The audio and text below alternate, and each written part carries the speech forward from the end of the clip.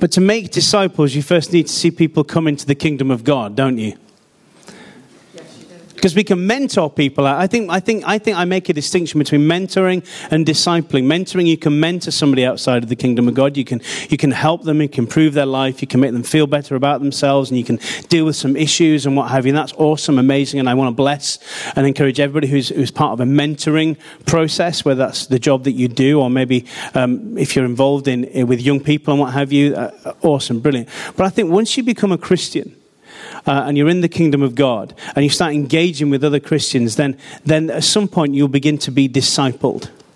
And that goes deeper than just making yourself feel good about yourself. It goes deeper than just solving any of the issues or problems that you may have. It actually helps you become more like Christ, being discipled. So last week our challenge is, who are you letting disciple you? And to go and find someone and to ask them and to be bold and to be courageous and to be brave.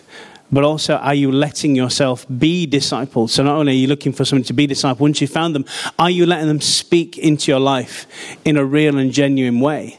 A way that sometimes might be a bit sore when they touch upon some things. But if we love one another, we will give them righteous truths, won't we? And we'll help one another. So I talked a lot about discipleship. Now, one of the quotes I said last week, I gave it from a gentleman called Penn Gillette, I think his surname is. Penn and Teller. You heard of Penn and Teller? I've quoted him a few times over the years. It's the same quote because I think it's a very powerful one. And this week I want to start with that quote. I want to start with actually the video of him saying these words that if you were here last week, you'll remember me saying, but here's a reminder, because I think it's very powerful. Now, within this video, the word hate is used in a very powerful and poignant way. But what I want this to be a bridge from last week, where we were quite strong in what Jesus said. You know, you must leave your father and your brother and your mother and your sister. You must hate them to love me as much. And I said to you, it's probably a hyperbole in a way. He wasn't asking you necessarily to literally hate. He was saying that it's as much as you need to disconnect from them as you need to love me. And that would be a very painful thing to do, to disconnect from your family if you've got a close family. But that's as much as I need you to love me, if not more. So I want this little video here to be a bridge. So it's very powerful. His video is recorded it from looking downwards, so it's a bit weird to begin with. But take in exactly what he's saying. He's not a Christian. He's an atheist. But I think he's got something very powerful to say to the church. So go ahead.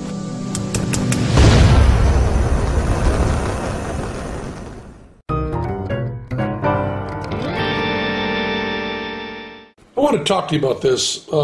I get home from the show, and at the end of the show, as I've mentioned before, we go out and we talk to folks and, sign an occasional autograph and shake hands and so on. And there was one guy waiting over to the side in the what I call the hover position after I was all done. Big guy, probably about my age. Big guy. And he had been the guy who picks the joke during our psychic comedian section of the show. So he had the props from that in his hand because we'd give those away. He had the joke book and the envelope and the paper and stuff. If you haven't seen the live show, it's not worth explaining. But he had props from the show that we'd given him from the night before. He wasn't the guy that night. And he walked over to me and he said, I was here last night at the show, and I saw the show and I liked it. And he was very complimentary about my use of language and complimentary about, honesty and stuff. He said nice stuff. No reason to go into it. He said nice stuff. And then he said, I brought this for you. And he handed me a Gideon Pocket Edition. I thought it said from the New Testament, but I also thought it was Psalms from the New Testament, right? Psalms from just part of the New Testament. Little book about this big, this thick, He said, I wrote in the front of it, and I wanted you to have this. I'm kind of proselytizing. And then he said, I'm a businessman. I'm sane. I'm not crazy. And he looked me right in the eye and did all of this. And it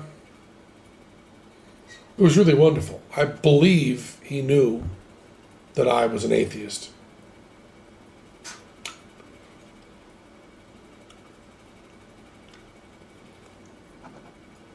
But he was not defensive.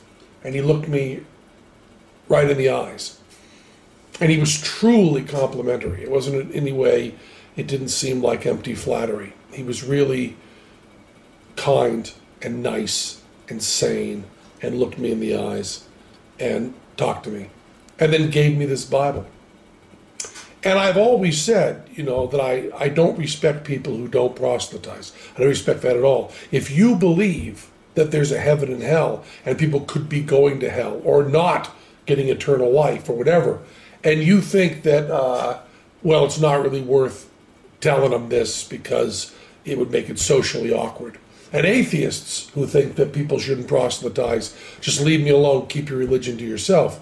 How much do you have to hate somebody to not proselytize? How much do you have to hate somebody to believe that everlasting life is possible and not tell them that? I mean, if I believed beyond a shadow of a doubt that a truck was coming at you and you didn't believe it, that truck was bearing down on you, there's a certain point where I tackle you. And this is more important than that. And I've always thought that, and I've written about that, and I've thought of it conceptually. This guy was a really good guy. He was polite and honest and sane, and he cared enough about me to proselytize and give me a Bible, which had written in it a little note to me, not very personal, but just, liked your show and so on. And then 5 phone numbers for him and an email address if I wanted to get in touch. Now, I know there's no God, and one polite person living his life right doesn't change that. But I'll tell you, he was a very, very, very good man. And that's really important.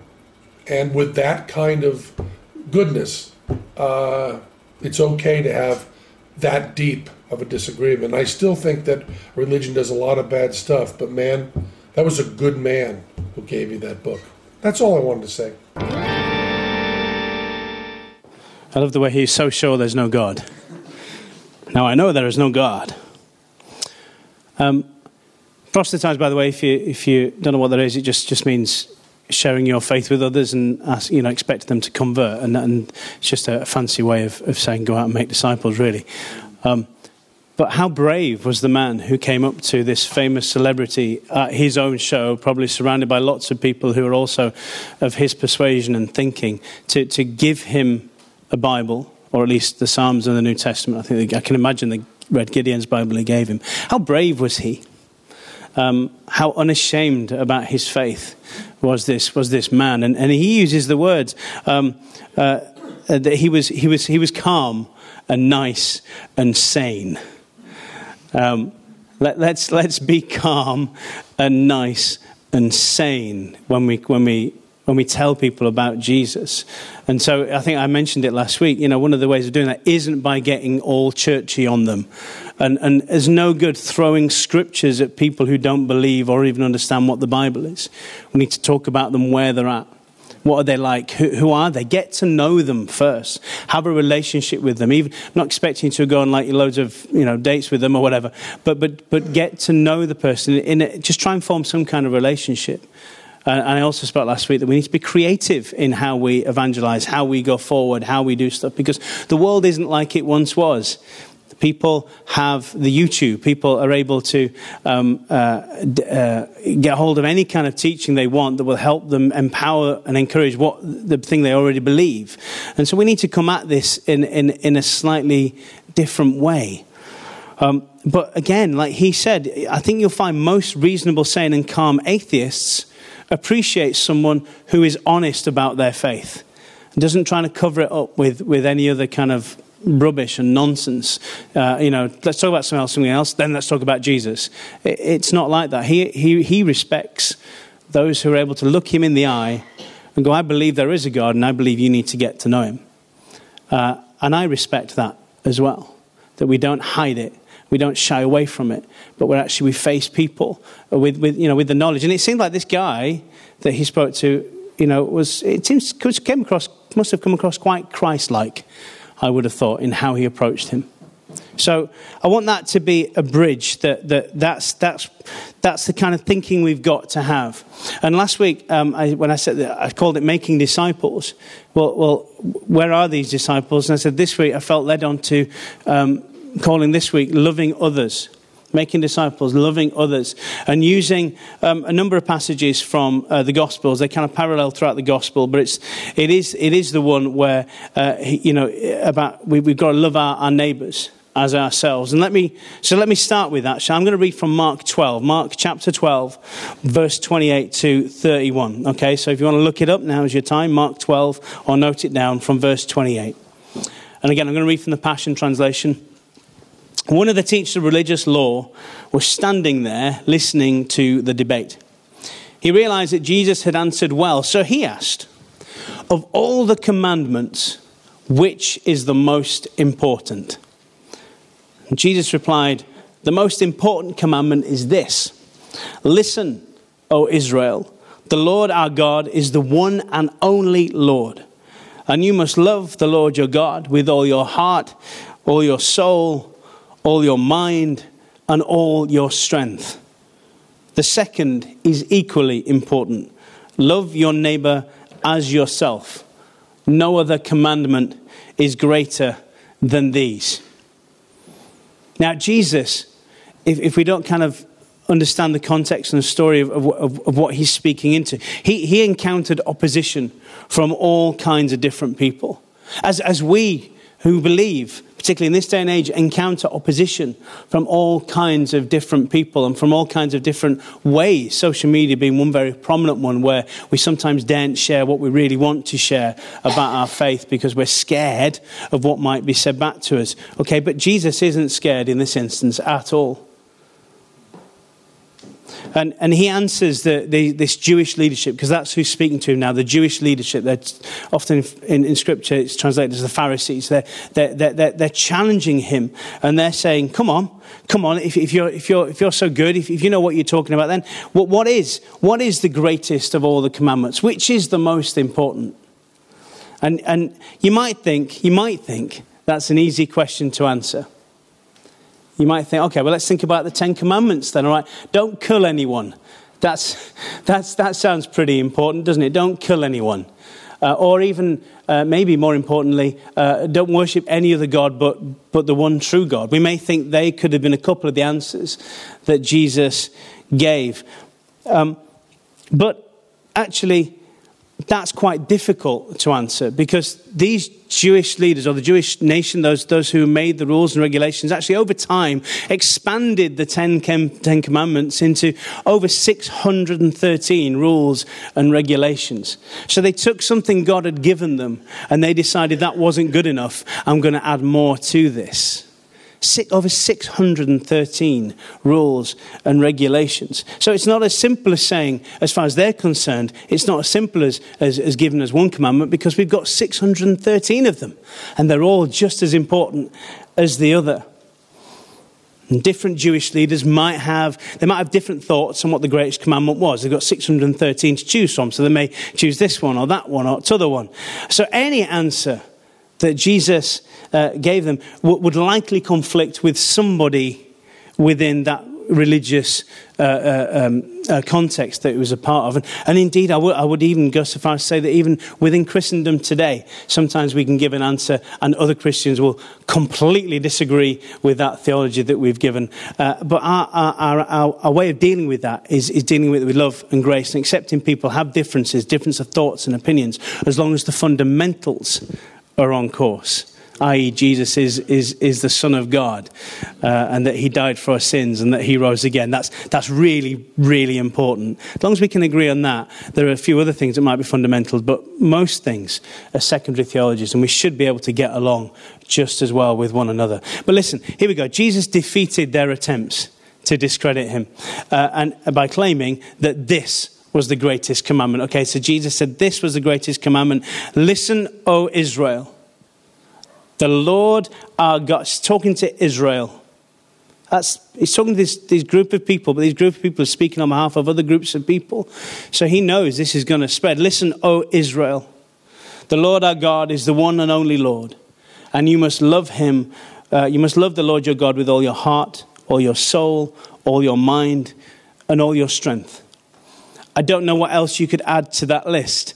In other words, you must love him with all that you are, all that you have, and all that you will ever be. You need to love the Lord your God. That's the greatest commandment. And it's interesting that he uses very specifically something that Jews of that time would say every single day. They would pray those lines. Oh, listen, O Israel, the Lord our God is the one and only Lord. They would wake up saying those words, and it's something called the Shema.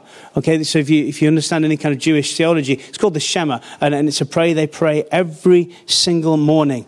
But Jesus goes even further than that prayer, than that important thing that the Jews do about acknowledging that the Lord is the one and only Lord. He adds, the second is equally important. Love your neighbor as what? As yourself. Love your neighbor as yourself. And then he bookends it by saying, no other commandment is greater than these. No other commandment. So all those 613 commandments, he's boiling them down to just those two things. He took all of them and just summed them up in those two amazing statements. In Matthew 22, we find a parallel passage of Scripture in which Jesus ends that discussion by saying, contained within these commandments to love, you will find the meaning of all the law and all the prophets. So all those rules and regulations, boiling them down to these two things, love God, love your neighbor as yourself.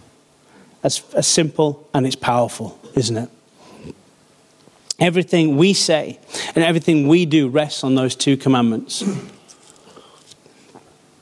I think it stops us getting religious. I'll talk about that in a short while. I think it stops us getting religious when we acknowledge and realize that the two things that are important is loving God and loving one another as we love ourselves.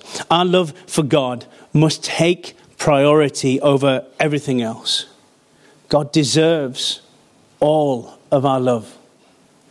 Not only part of our love, and we'll give this bit to somebody else or something else. He wants all of us, all of our love. According to what Jesus said, love can only be fully manifested when we truly love God first. Only when we love God first can we begin to love others. Loving God produces supernaturally in us love for others. It might surprise you to hear me say that true love really isn't a feeling. It's not an emotion. You fall in love. Well, love isn't an accident. All right? You don't fall into love. You choose to love. It's more of a decision, actually, to sacrifice. It's more of a decision to sacrifice or give something of ourselves to another. We actually choose to love or choose not to love. That's when you begin to think about it, that's true. J.B. Phillips is a Bible translator, an author, and a Christian minister, said, the man who does not love God is really in love with himself, his position, his success, and his own pleasure. Loving God involves giving our lives in worship and service to him. Jesus said this to the devil himself when he answered back to one of his temptations. And if you know the story, you know what I'm talking about. He said to him, worship the Lord your God and serve him only. Can we begin to think right now, what other things are we serving other than God? Sometimes some of us fall into the trap of serving money, that we work for money. That everything is bound within money, about how much money we have, where we're going to spend it, how we're going to spend it. Some of us serve the commercial aspects of the world and just want the next big thing, the next best thing. And that's the thing that will give them pleasure and will give them peace. But actually, Jesus said, worship the Lord your God and serve him only. Now, some people, this can be interpreted as kind of serving God will get you to heaven. So if we serve God really well, we'll get to heaven. I think the JWs think a lot like that about what they do and how many people they get to come into their religion. The more they do, the more points they'll score, and they'll get to heaven via that circumstance. However, I think it pleases God greatly when we serve him out of a heart full of love for him. We pray to him because we love him, and we trust that he will answer. Who prays to God? Do you pray to God? And you believe he will answer? Yeah. You trust that he will answer. We study his word because we love him and the wisdom that he provides. Was it you, Alan?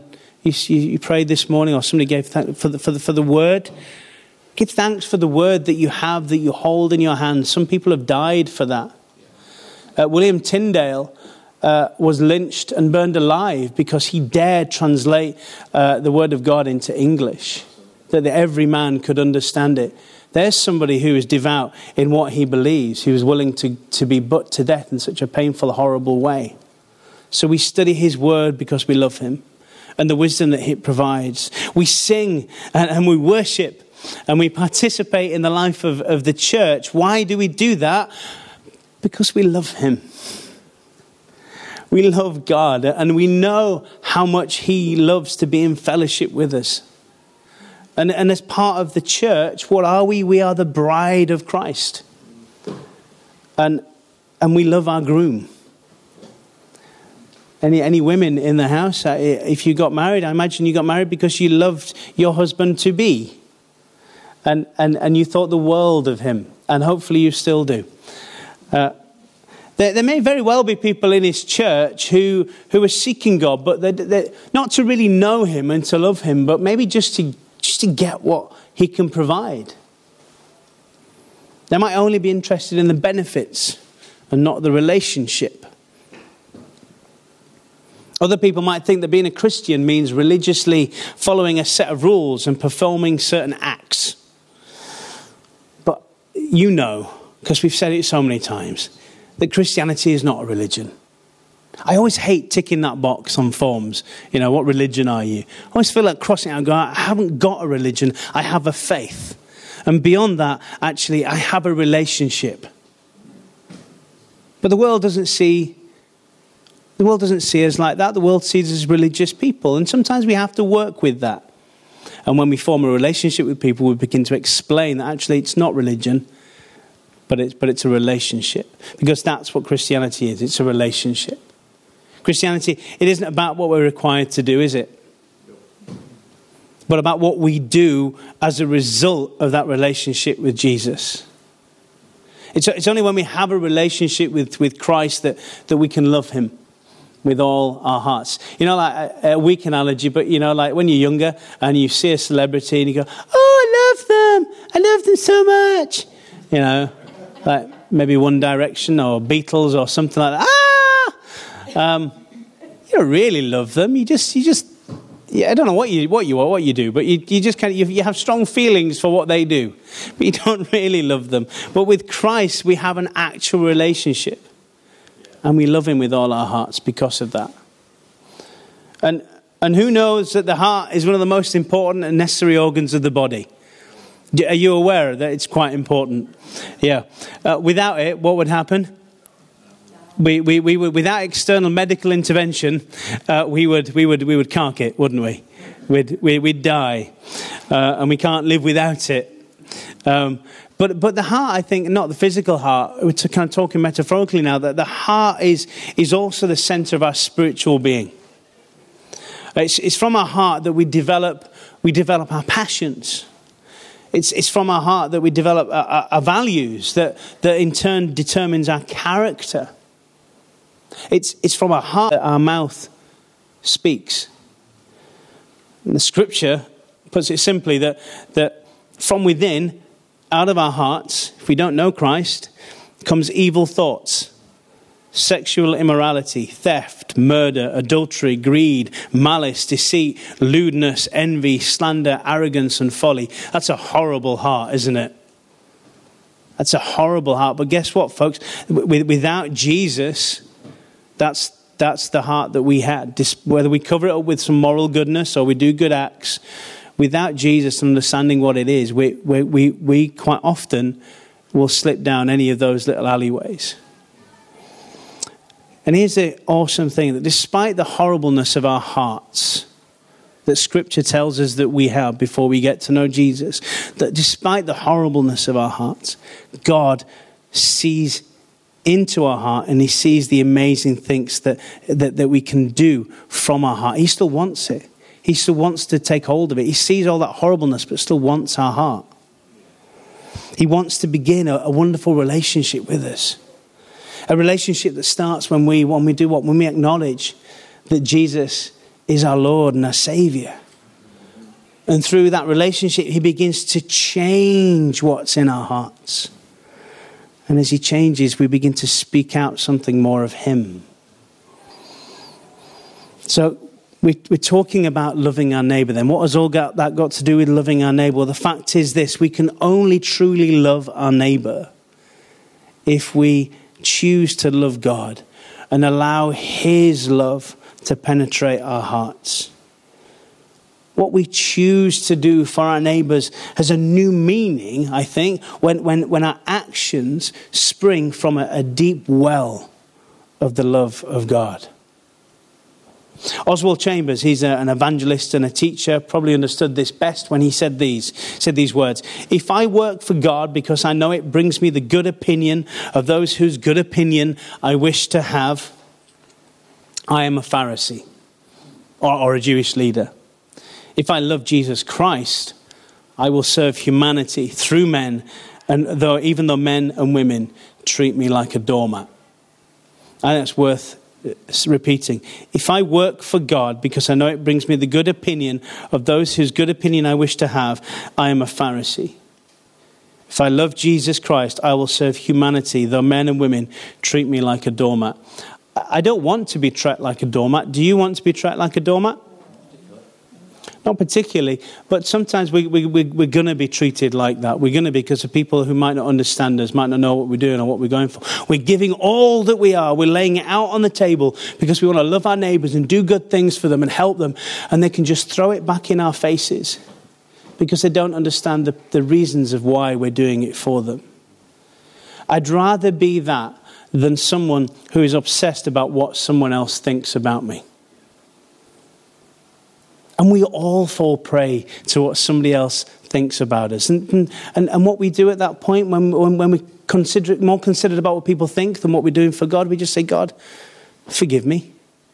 I'm more bothered about you, audience of one, than what so-and-so thinks about me or what they're doing and how that's better. Comparison is a killer. I'm sure you've heard that. We can just spend our whole lives comparing ourselves to other people and feel really, really crap about ourselves. But if we're doing it for an audience of one, if we're loving God and realizing he loves us, then that is all that really matters. Because if we're all doing that, then we're all lining ourselves up to his will. And if we're all lining ourselves up to his will, then we're not rubbing each other up the wrong way. We're not bothered about anybody's opinions and things like that. It just all works beautifully. If we really love God, we will be able to love the, in quotes, unlovable. There was, I was going to, shall I mention that? No. As a Christian, our hearts shouldn't only be full of love for the people of God. So I don't only choose to love you, me personally, I don't only choose to love you, but actually I try my best to want to love others. So when that bike is going around the block for the umpteenth time and it's very loud because they've removed their silencer and they're doing wheelies on a scooter right outside my gate where kids could get knocked down, I'm angry with them, but I want to love them. And that's really hard, isn't it? Let's be honest. It's really hard. But I take captive those thoughts and I go, Jesus, you love them. Help me love them too. When those people who take their dogs for a walk don't take a poo bag with them and leave great big stinking piles of dog stuff on the park, and again, you can fall in it and your hands get all dirty. I want to love them like Jesus loves them, but at that moment it's pretty hard. But that's why we choose to love these people, and we go, okay, well, if I'm being Christ-like, what would Jesus do in this situation? They're small, silly examples, but we can all think of things like that, can't we, where somebody winds us up the wrong way, gets us a little bit angry, and we just got to get hold of those thoughts and go, Jesus, help me love them like you love me. Here's another thing as well. If we love God, we will obey his commandments without question. If we love God, we'll obey his commandments without question. Because love and obedience, they're somewhat inseparable. But we might face the problems that the Jewish leaders had is that we don't recognize the order they come in. It's love and then obey. Love and then obey. The Jewish leaders became so good at obeying the law that they added all those laws to it, but it didn't really seem like they obeyed because they loved God. They created a legalistic approach to God, instead of loving him with what? With all their heart, their soul, their mind, and their strength. You might say they studied the word of God just to try and figure out what is the least they could do to be accepted. What's the very least I can get away with and still get into heaven? The Pharisees, these Jewish leaders, they knew how many ounces you could carry before it was officially considered carrying a burden on the Sabbath. They knew how many steps you could take before your walking will be considered work. They needed these rules because they needed to determine how much good they had to do to make it with God. That's what their perception was, and that's what religion brings to you. But here's the thing. True love makes no attempt whatsoever to calculate how much or how little we need for another person. Look, love always wants to give more. Love always wants to do more. Love doesn't give to get. Love happily sacrifices to serve. Happily sacrifices to serve.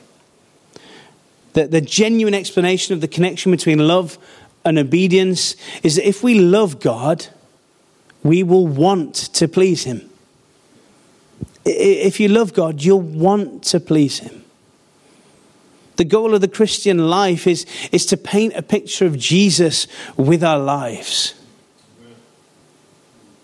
When people look at us, they should really see him. I kind of had this imagining of Rizwan. I don't know why I did. When I was thinking about that line of you painting. So picking individuals in the crowd here this morning and painting them how, I don't know how you would do it, but painting them how Jesus sees them. Painting them how they are because of their love for Christ, not for any other reason.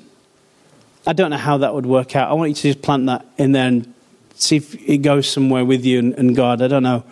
When people look at us, when people look at each one of us, they really should see him.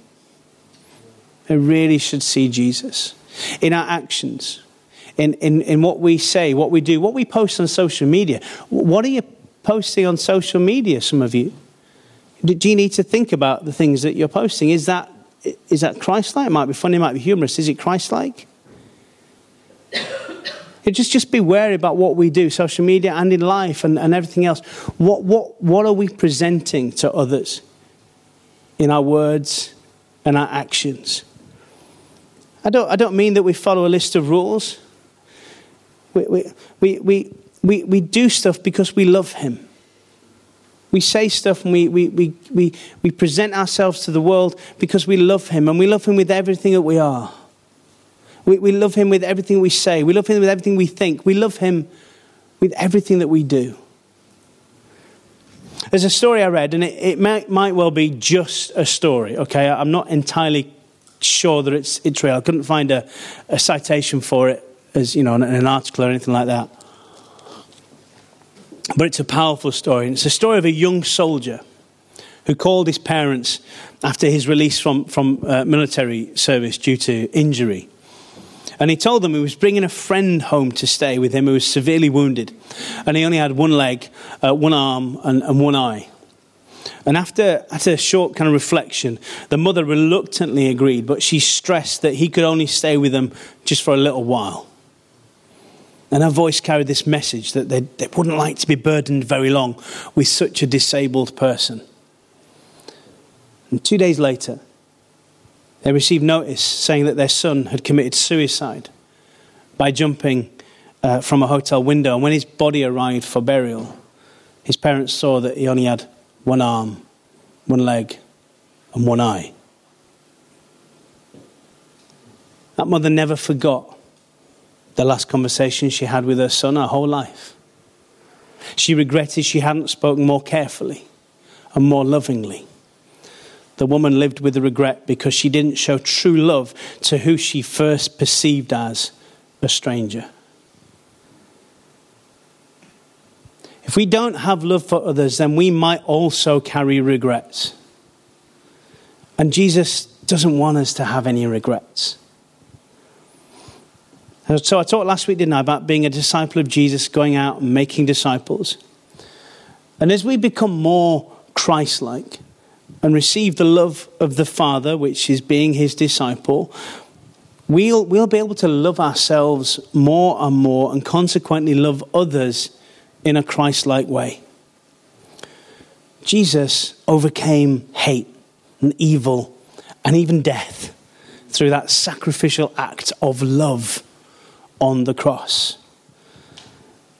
I think our world will be much more bearable if we all practiced love. Amen? I asked last week whether we could expand our definition of neighbour to mean not just people we live next to. And it's interesting to note that the word that is generally translated as neighbour is actually an Aramaic word, kareb. The definition of that is it means that those we're close to, either by proximity or emotionally. And so those that we do life with, those that we work and play with, we are emotionally entangled. Anybody we connect with in such a fashion, whether you want to or not, you become emotionally entangled with them. This means that most businesses would benefit if bosses truly loved his or her employees and they knew it. And they knew it. Most marriages will be happier if spouses heard and saw constant reminders that they were loved. Now, she doesn't do it anymore, but I do remember Kathy one time, soon after we were married, I came home from a very long shift at Cafe Nero, and she was somewhere, maybe she's in the kitchen or whatever, but I saw these little red love hearts, just kind of in random, like about this big, random plate in cupboards, in fridges, on top, just everywhere. What a wonderful encouragement, what a wonderful reminder that she loved me, that she went out of her way. And here's the thing, within a marriage setting, don't wait for the other person to do something nice first. Just show them, love them, care for them, encourage them, give them the last biscuit, Most families would be happier if parents constantly related to their children in a loving and encouraging way. It's very easy to shout at our kids and to tell them off for doing something, but when they're doing good, it's easy just to kind of leave them doing good stuff and not actually encourage them and encourage them and love them. And so that's really good. There's that phrase, I'm trying to think, we spend the first number of years of our children's lives getting them to speak and to stand up, then spend the next 20 years of their life getting them to sit down and shut up. Let's continue. You know what I mean? Let's continue being loving and encouraging to our children, because I think most families will be happier if we set that as our goal. Most streets would be oases. I don't know whether there's another way of saying that. I don't know. Oases of calm if actual neighbours treated one another with respect and love. There's a neighbour on our back. So we've got a small back garden. Those of you who've been, you'll know. And then there's a fence, and then there's our neighbours there. So they're back-to-back terraces, aren't they? Whatever you call them, I don't really know. But there's a neighbour there. Ever since we've moved in, really winds me up. He's got a floodlight on his back garden that could light up Ellen Road. And it's not just a switch one, it's whenever it sees any movement. And it's like, lights up our whole house. It just, the glory of the Lord has come. And it so winds me up. And I have to really capture those thoughts of what I want to do with that light. I've imagined me getting an air rifle and sticking it out the window and shooting it down. I've imagined me jumping over the fence in the middle of the night, trying not to set it off, which would be impossible, and just moving it down an angle, just a little bit more. You can tell I've got real issues with this. I really need to fight with this completely.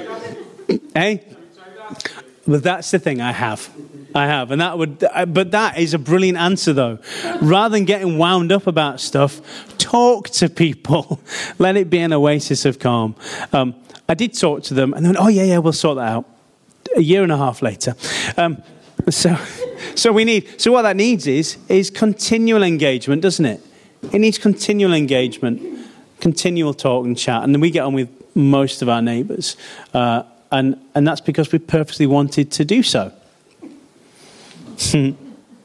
So most streets would be oases of calm, if actual neighbours treated each other with respect and love. And we all love because of what? God loved us first. So I'm going to end with this. If we take time to study his word, to pray, to learn about who he is, to worship him, then we would begin to experience his love in a more real and tangible way, I think. And we will love him in return. Let's choose to love the Lord our God with all our hearts, with all our soul, with all our mind. And let us love our neighbour as ourselves. I'd like to just to now, we've been doing a lot of kind of introspective thinking, and I want to just this morning, who are we thankful to God? What are we thankful for? What are the promises God has made, and when are we going to see them come to fruition? I want to continue that just for a moment now, because there's a lot in last week and this week which might make you feel guilty that you're not doing it this way and that, and that's not the purpose of my sermons at all. It's just to encourage us to just do more for God, and to I've got so much to learn and to do, but so have you. None of us have got it nailed on and ready and right. Like I said last week, not until we get to heaven are we going to be made perfect, I don't think, but we're in a process of being made perfect. And I just want us to think now, what are those things and those moments that we struggle with? What neighbours, work colleagues, whatever, that we get that wind us up? And just pray to God, Lord, I want to, or maybe you don't read the word enough. Maybe you don't pray. Maybe like weeks go by I haven't prayed to God in whatever way prayer works for you. I don't want you to feel guilty about that, but I want you to just close your eyes and just to think about those things. Just for a minute or two, just take them captive, and in your heart, just say, God, forgive me, but help me do better. So just take a few moments. We say a statement every week, but there's a statement we've had stood up in our church now for years. In this house. Why don't we say this together? So rather than that together, let's say this together. Let's stand. Let's stand if we can. Okay? So let's say it together. In this house, we are real. We make mistakes. We say, I'm sorry. We give second chances. We have fun. We forgive. We do loud. We give hugs. We are family. And we love. Why don't you turn to your neighbour or whoever's your neighbour this morning and just say, I love you. Just say, I love you. Just say it. Just choose. Choose to say it. You might not know them. You might not like the look of their jib. I don't know. But just say you love them. All right. I love you guys. I love you. Bless you. Have an awesome week. Continue in that vein as you go on Monday, Tuesday, Wednesday and onwards. Bless you. In this house, we are real. But we also make mistakes. And when we do, we make sure we say sorry. We give second chances to anyone. And we also have lots of fun. In this house, we definitely forgive. We also do loud. We give the best hugs. We are family. And in this house, that means We love.